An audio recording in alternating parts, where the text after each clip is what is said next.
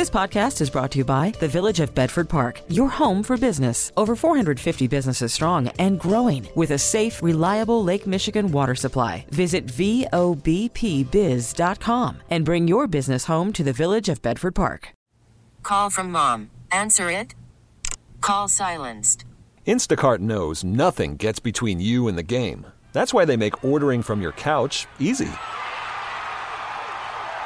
Stock up today and get all your groceries for the week delivered in as fast as 30 minutes without missing a minute of the game. You have 47 new voicemails. Download the app to get free delivery on your first 3 orders while supplies last. Minimum $10 per order. Additional terms apply. Now, the WBBM Noon Business Hour. It's 12:03. You made it to Friday afternoon, August 11th. Good afternoon.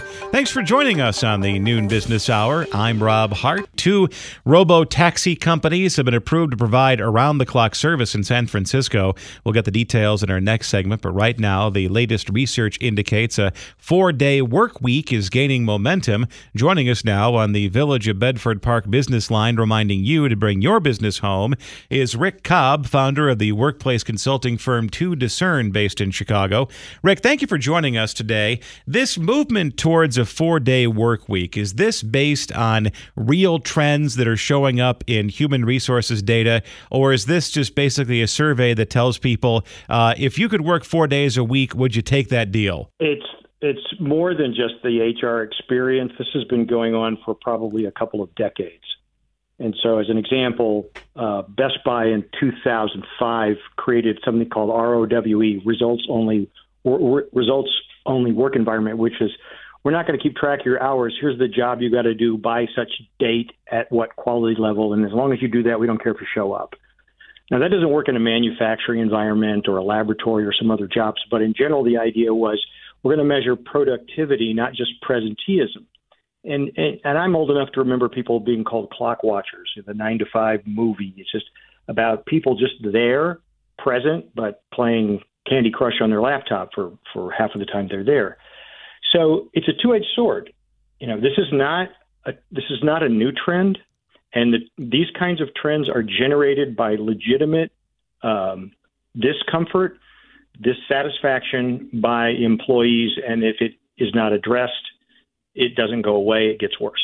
What are some things that employers can do to keep their employees more engaged so they're either not watching the clock or negotiating a 4-day work week or a 3.5-day work week? Yeah, it's a tough problem. Companies, certainly the publicly traded companies, are driven by the quarterly return. They get a report card once a quarter.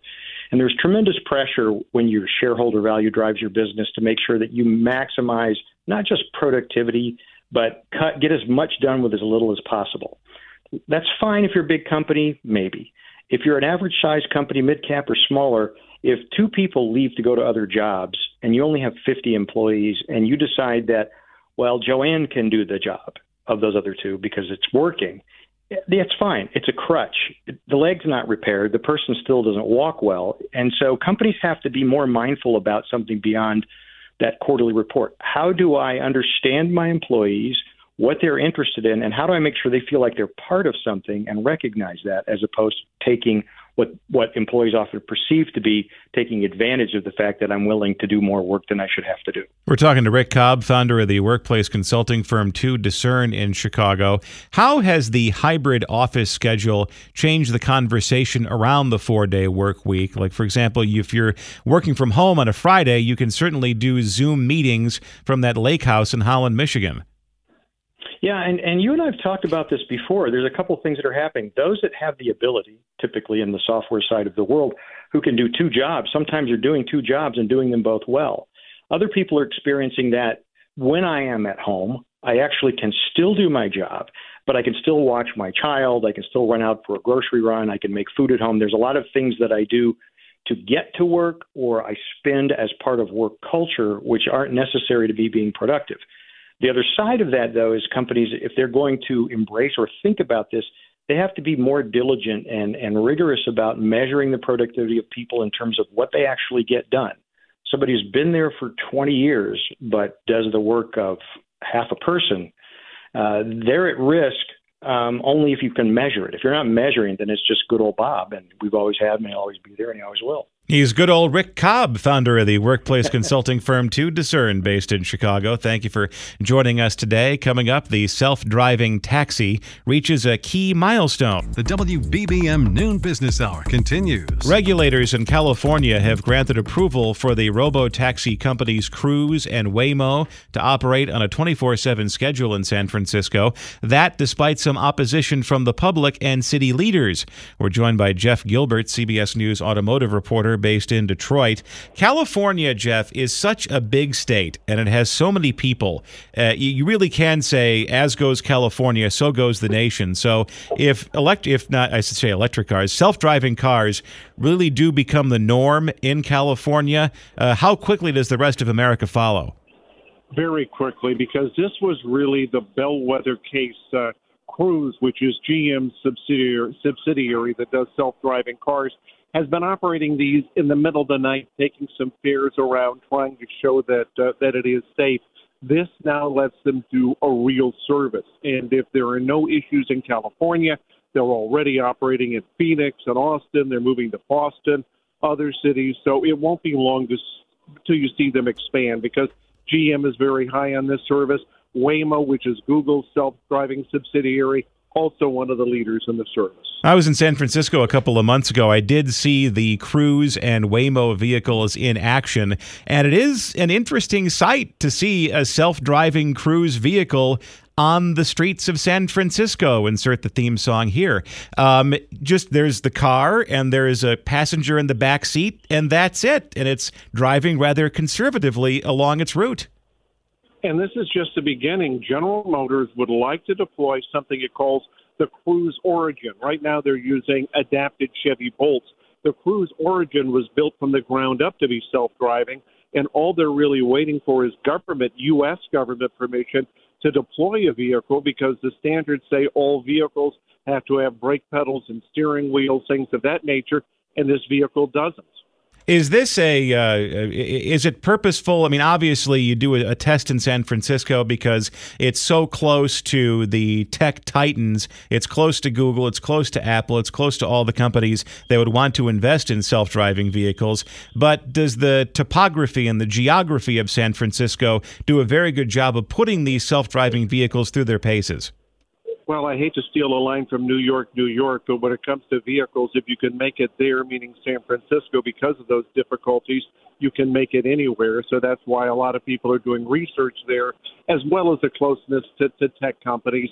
And, of course, what GM is trying to do with Cruise is say, hey, we're a tech company, too. They're hoping for billions of dollars in profits. There are some people who are a little skeptical about that, but this at least gets them off to a good start. What has been the safety record in San Francisco with these vehicles? I did see there was some criticism regarding the self-driving vehicles not moving out of the way for first responders. But by and large, what has the experience been like? It's interesting with a safety record. Of course, these companies will tell you that they're safer than a human driver, but nothing is perfect. But what we've seen in places like San Francisco are issues with emergency drivers, not moving out of the way, maybe driving over a fire hose, doing things that a human driver wouldn't do, and also stopping when they get confused. Also in San Francisco, there are some protesters who have found out if you put a cone, basic traffic cone, on the hood of some of these vehicles, they can't operate. So that's been a bit of an issue as well. So these are things that do have to be worked out. The things that were controversial before the decision was made yesterday. But again, California regulators going with these automated vehicle companies, not with the opponents. Jeff Gilbert, CBS News automotive correspondent based in Detroit. Thank you for joining us today. Coming up next, why students need to sign a power of attorney before they head off to college. Call from mom. Answer it. Call silenced. Instacart knows nothing gets between you and the game. That's why they make ordering from your couch easy.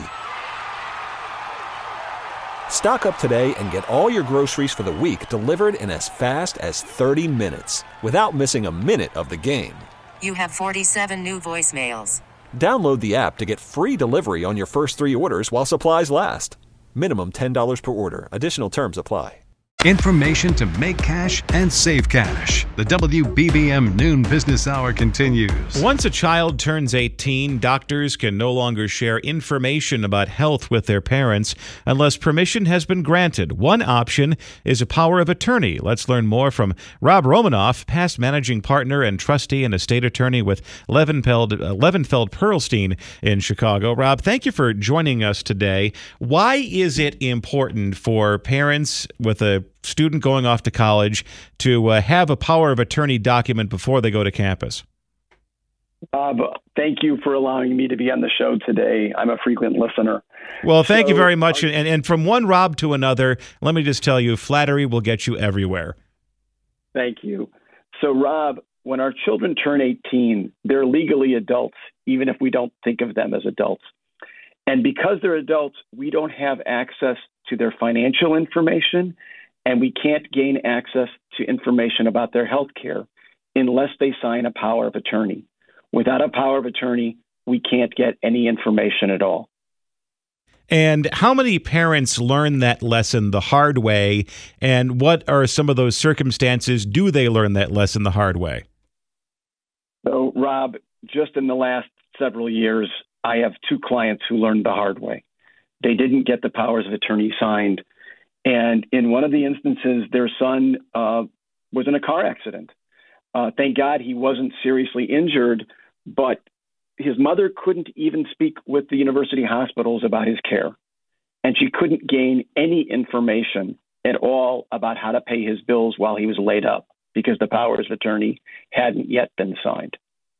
Is this common knowledge, or is this something that parents and students, they are just so overwhelmed by preparing for the move to college, getting the dorm room together, meeting the roommates, that this is something that's either overlooked or simply not known? Hard to know for sure, Rob. I suspect a lot of people don't know, but when I attended orientation for my kids when they entered college, during the orientation, in all the information that was thrown at us, there was mention of a power of attorney. It probably lasted about 10 seconds. My wife looked at me and said, "Do we have those?" And I said, yes. But otherwise, people don't necessarily learn about this. And then what is the easiest way to go about making sure you have power of attorney before your child goes off to college? So for many of our friends and for my kids, it was an 18th birthday ritual. My children, before they got their birthday present, needed to sign their powers of attorney. There are guides online. You can access these forms online. They are state specific. So if you're here in Illinois, you need to use the Illinois form, even if your kid's going to school elsewhere. But you can find these online. Oftentimes, you can also call your close advisors, either at the bank or if you work with a law firm, just call and ask. Rob Romanoff, past managing partner and trustee and estate attorney with the firm of Levenfeld Pearlstein in Chicago. Thank you for joining us today. Still ahead in Entrepreneur Friday, taking a holistic approach to mental, physical, and spiritual healing. This is Chicago's news, traffic, and weather station, News Radio 1059. The WBBM Noon Business Hour continues. Good afternoon. I'm Rob Hart. These are the top stories on News Radio WBBM. The U.S. Attorney General appoints a special counsel in the Hunter Biden probe. The latest coming up at a CBS News special report. The Illinois Supreme Court issues a ruling on the state's assault weapons ban. It's Entrepreneur Friday, a Chicago business that's focused on holistic health. As calls come to provide help for people suffering through wildfires in Hawaii, we'll discuss making sure that your donation goes to a legitimate aid organization. Business, the markets are mixed right now. The Dow is up 50 points. The NASDAQ is down 97. The S&P 500 down 10. 80 degrees right now in Chicago under cloudy skies, 79 degrees at Midway. Partly sunny at the lakefront. Could see some thunderstorms this afternoon. High today of 85. It's 12:31. CBS News Special Report. Attorney General Merrick Garland has named David Weiss as special counsel to investigate Hunter Biden's business dealings. This appointment confirms my commitment to provide Mr. Weiss all the resources he requests. U.S. Attorney in Delaware, Weiss recently investigated the president's son on tax and gun charges. It also reaffirms that Mr. Weiss has the authority he needs to conduct a thorough investigation and to continue to take the steps he deems appropriate independently, based only on the facts and the law. CBS's Catherine Herridge has more. It's an extraordinary development considering where the two parties were 2 weeks ago to wrap up this years-long case, now to the appointment of a special counsel that will have these broad authorities, most importantly, to continue this ongoing investigation. Congressional Republicans have been investigating Hunter Biden's business deals while Joe Biden was vice president. CBS News Special Report. I'm Linda Kenyon. The Illinois Supreme Court has upheld the state's ban on the sale or possession of certain semi-automatic weapons. In the 4-3 decision released this morning, the court found that the Protect Our Communities Act does not violate the federal Constitution's guarantee of equal protection of the law or the state Constitution's prohibition of special legislation.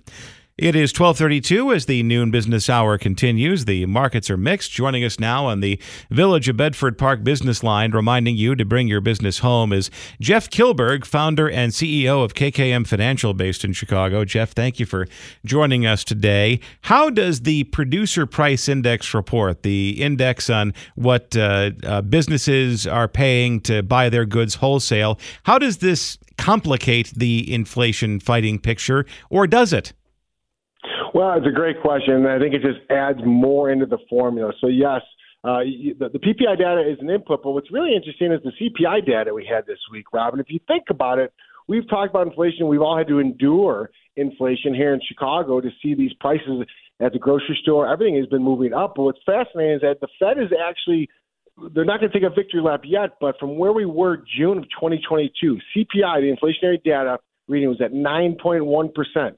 We're now in the month of June at 3.2%. So that does signal the fact that it's going in the right direction. If I do the math, if I go back to my University of Notre Dame days, it's about a 6% drop or 2/3 lower. Now, we're not going to take a victory lap again because inflation is still here, and I know there's some pain at the pump. But I think all the data is allowing the Fed to sit and pause and watch these higher interest rates really slow down the economy. But at the end of the day, the resiliency of the U.S. economy, every analyst out there, every way overpaid analysts on Wall Street is now continue to push recessionary fears out another year just because they've been wrong.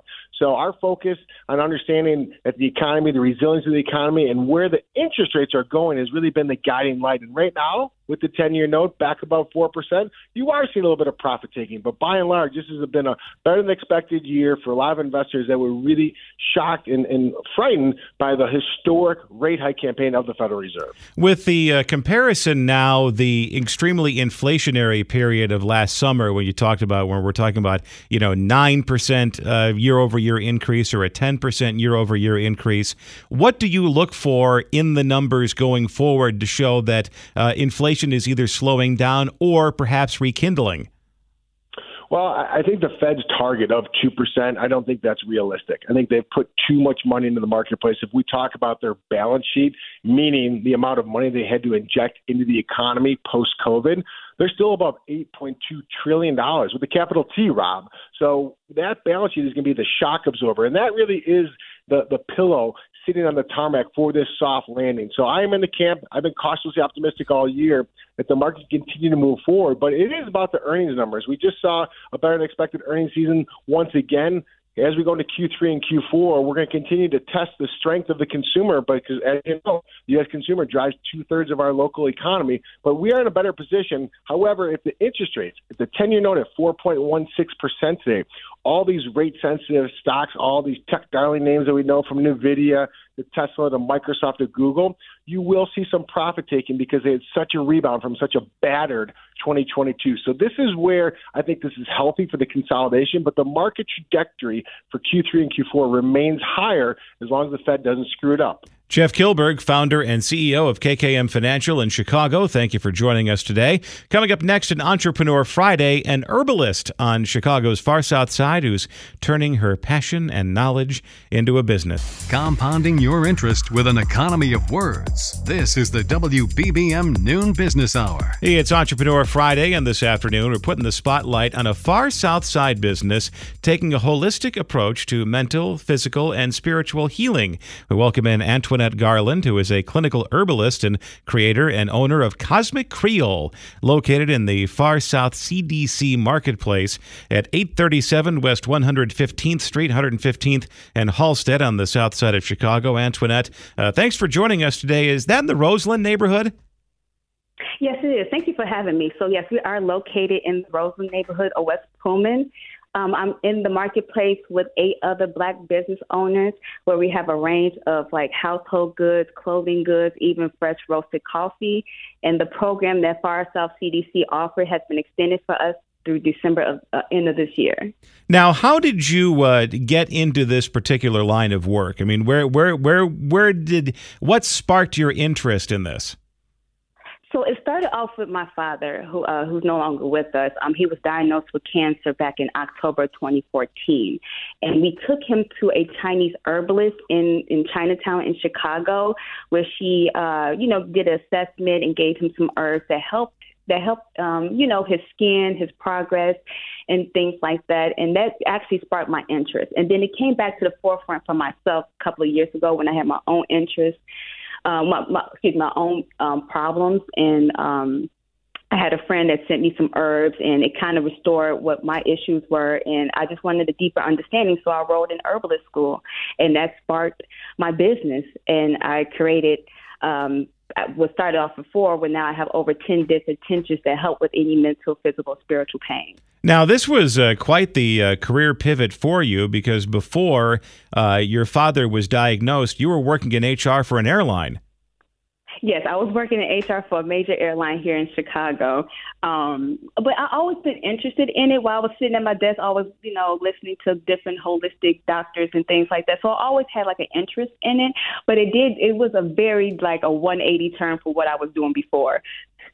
And when you talk about holistic medicine, for someone who may have a general idea of what it is, what is the experience for you undergoing a holistic medicine regimen, and what kind of a difference does it make?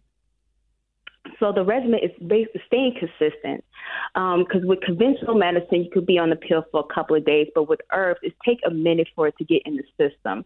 So that is like the difference between the conventional medicine and the holistic medicine is staying consistent and making sure you have the proper doses. And over time, with like diet change and also exercising, those type of regimens, you will see a difference in your body, and you will see the heal. It might take a little longer than conventional medicine, but you will still get the same benefit. You just have to put in the extra work with the herbs. And then what have you learned about yourself over the course of going into business for yourself? That I can handle whatever is thrown at me, because starting a business, especially coming from like a corporate background, it's a different setting, and also being, making sure you connect with the people on a different level, and making sure you have that empathetic type connection with them and listening to them. So this has been a big pivot turn from what I used to do to what I do now, especially that being empathetic to listening to people and their needs. And then lastly, as a business owner, I mean, your business is a citizen of the community as well. How do you approach that responsibility? Well, I'm sorry, I'm a little nervous, but no, that's that. You're doing a great job, by the way. That responsibility is a big responsibility to have that pillar in the community, to let them know that you're there to listen to them and guide them whatever their needs are. And, being able to just be there for them and letting them know that we are here for them and we have services that can help them get to the next level is a big difference that you can make within the community. Antoinette Garland, I think you passed the audition. You knocked it out of the park today. Thank you very much for joining us today. Clinical herbalist, creator, and owner of Cosmic Creole. Find her on the far south side, 115th and Halsted in Roseland, or find her online at cosmiccreole.com. The WBBM Noon Business Hour continues. The deadly wildfires in Hawaii are prompting people to make donations in an effort to help those suffering through the disaster, and that means scammers will be looking to get some of that money. Let's learn look at ways to make sure it reaches the intended destination with Michael Thatcher, CEO of CharityNavigator.org in Saddlebrook, New Jersey. Michael, thank you for joining us today. When it comes to people setting up bogus charities to try to rip off people with big hearts, are these kind of sudden disasters a target-rich environment, as it were? Absolutely, Rob. I mean, it's sadly when something bad happens in the world, it's an opportunity where hearts are touched. People want to do something. They're willing to give. They want to give, and the bad actors are out there. They'll create oftentimes it's a look-alike charity. It'll sound like a name you might have heard of, so you think it's right. You've got to do a little bit of homework, and we can talk about that if you like. And what are some things you can do to make sure that the charity that's trying to solicit a donation from you, or one that you want to donate to, is actually on the up and up? Because, as you said, some of these fake charities try really hard to look like a legitimate institution. So there are a couple quick things you can do. One is make sure they're actually a registered public charity, and the IRS code is 501c3. The way you do that is someone gives you a name, say, hey, support my organization. Look them up. Just do a quick Google search. Or if you want to get a deeper set of information, come to a site like Charity Navigator.